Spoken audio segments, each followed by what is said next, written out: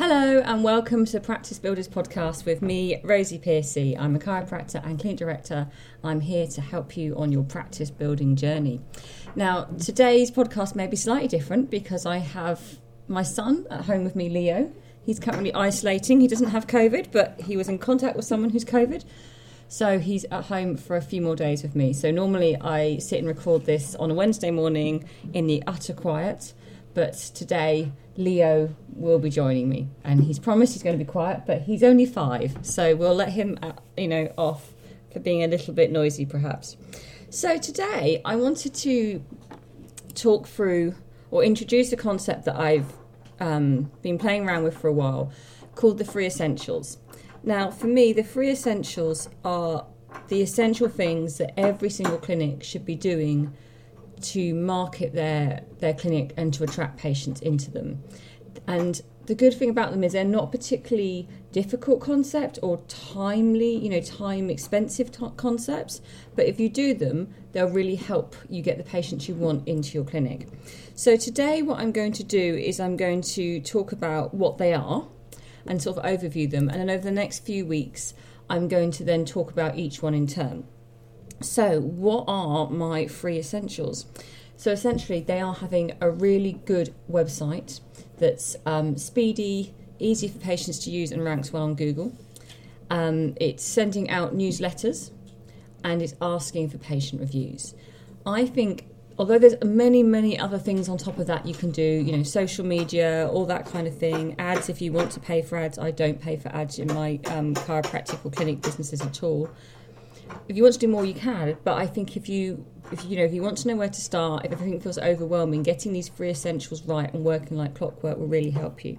So let's take the first one, website. Now, I'll be entirely honest, this is probably the most difficult of the 3. And we'll talk about it more, as I said, in a separate podcast. But if you have a really good website, then it makes it easy for patients to find you and easy for patients to book on with you. So I would say without a doubt that my website is my number 1 marketing tool. If you had to ask me to choose one thing to market my clinic and I couldn't do anything else at all, then I would always choose my website. So it needs to rank well. So that means that, when someone puts a term into Google, what's called a keyword or a search term into Google, that your website comes up. Now, this is obviously SEO, which is a little more tricky. We cover a whole week of it in the Practice Builders Blueprint. And, SEO is a massive topic. But in terms of what we need to do, we need to understand the basics of what we can do to help our websites rank well. And at the very, very basic level, they need to be speedy. So load in less than 2 seconds, and you can check your website and ping them, but we'll talk about more in another podcast. And it needs to be secure, so it needs to be HTTPS. So that's the minimum. And then also it needs to be really easy for patients to use and have the right information. So that means that, our opening hours and our prices and who we aren't hidden away. That a lot of the information we need is on the homepage. And if you don't want your prices on your homepage, and my prices aren't on my homepage, they're 1 click away. And it's one really obvious click. So it's not people hunting around to find out where you are or what time you open or what your prices are or what you actually even do. It should be really, really obvious. And I think that's incredibly important because, and I've said this before, we're not competing just against other people that do the same thing as us. We're competing against people's time and their busy life. So if we don't have a really obvious, book now button for online booking, or call us to book, if you don't have online booking, if people have to spend time searching for things, then they may lose their 5-minute window they have for making their appointment. So that's why we need to make our website easy. And also, if our website doesn't look good, it doesn't reflect well on us. It's often the first thing that people will see of us is our website. So they want to reflect us well. I set a good first impression. And if it's a horrible website to use, people just won't bother. People have very little patience, and I include me in that. I have very little patience for using bad websites and for making myself work for answers. Don't make anyone work for anything. Yes, you might think, they've only got to do that.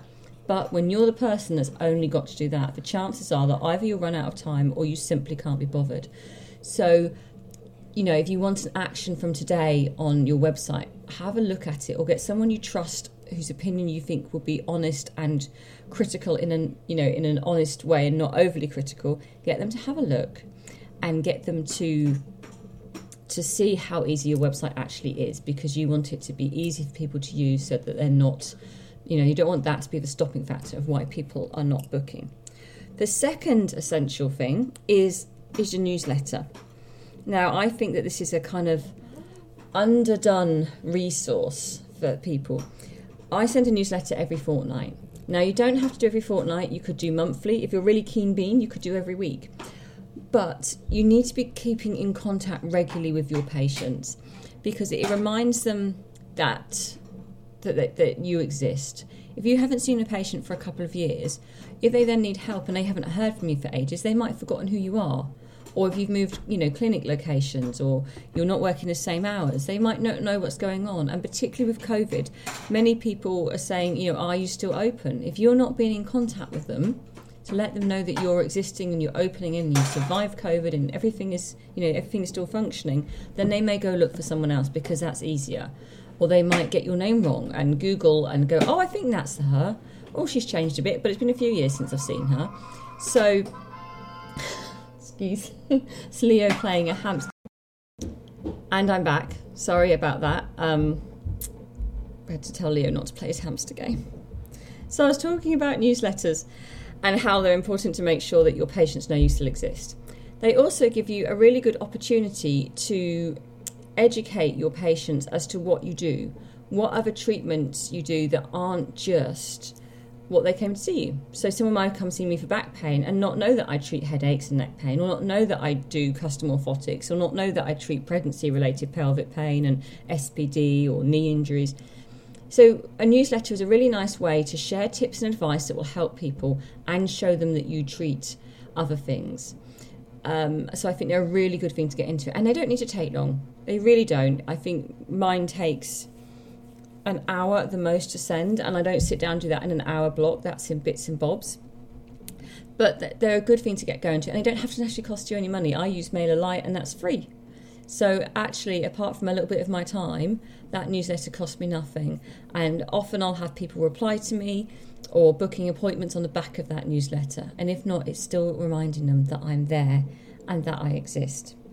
So the final thing that I want to talk about, the final third essential, if you like, is patient reviews. Now, these are really important because they are social proof of our brilliance. They tell patients or other people who are looking for help for the treatments that you can help them with.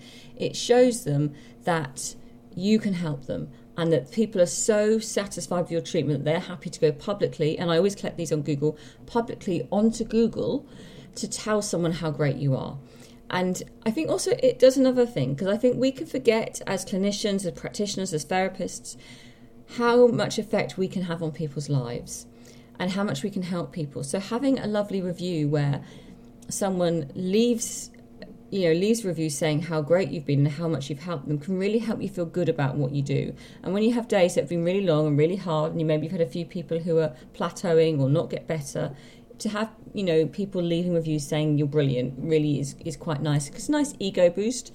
And as I said, it brings people to you, because when we're searching on Google, we all look at the reviews.